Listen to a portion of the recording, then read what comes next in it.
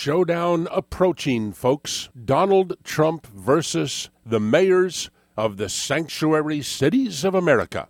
The cities that refuse to cooperate with the immigrations and customs enforcement people when it comes to illegal aliens. Donald Trump wants to withhold some of their federal funds. It's a great idea. I don't think it's going to work, but good luck to him.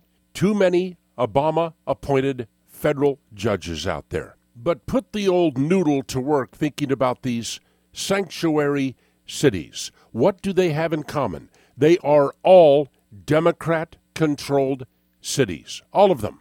Well, now, why is that? Is there something in the Democrat DNA that just says, we don't want to cooperate with the federal government? My goodness, these people love the federal government. The more the merrier. Well, not when it threatens the Democrat Party future.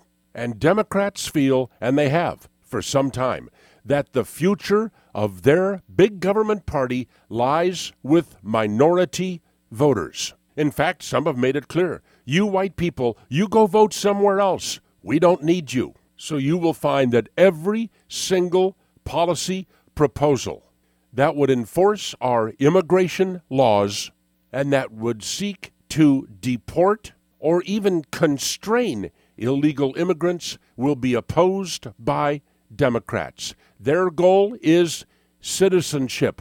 We need to get these people on the voter rolls, and that's not going to happen if ICE picks them up and prosecutes them for crimes they have committed. Understand that the Democrats need minority votes for survival. You will understand their policies on sanctuary cities. In the Solomon Brothers Studios, Naples, this is Neil Bortz.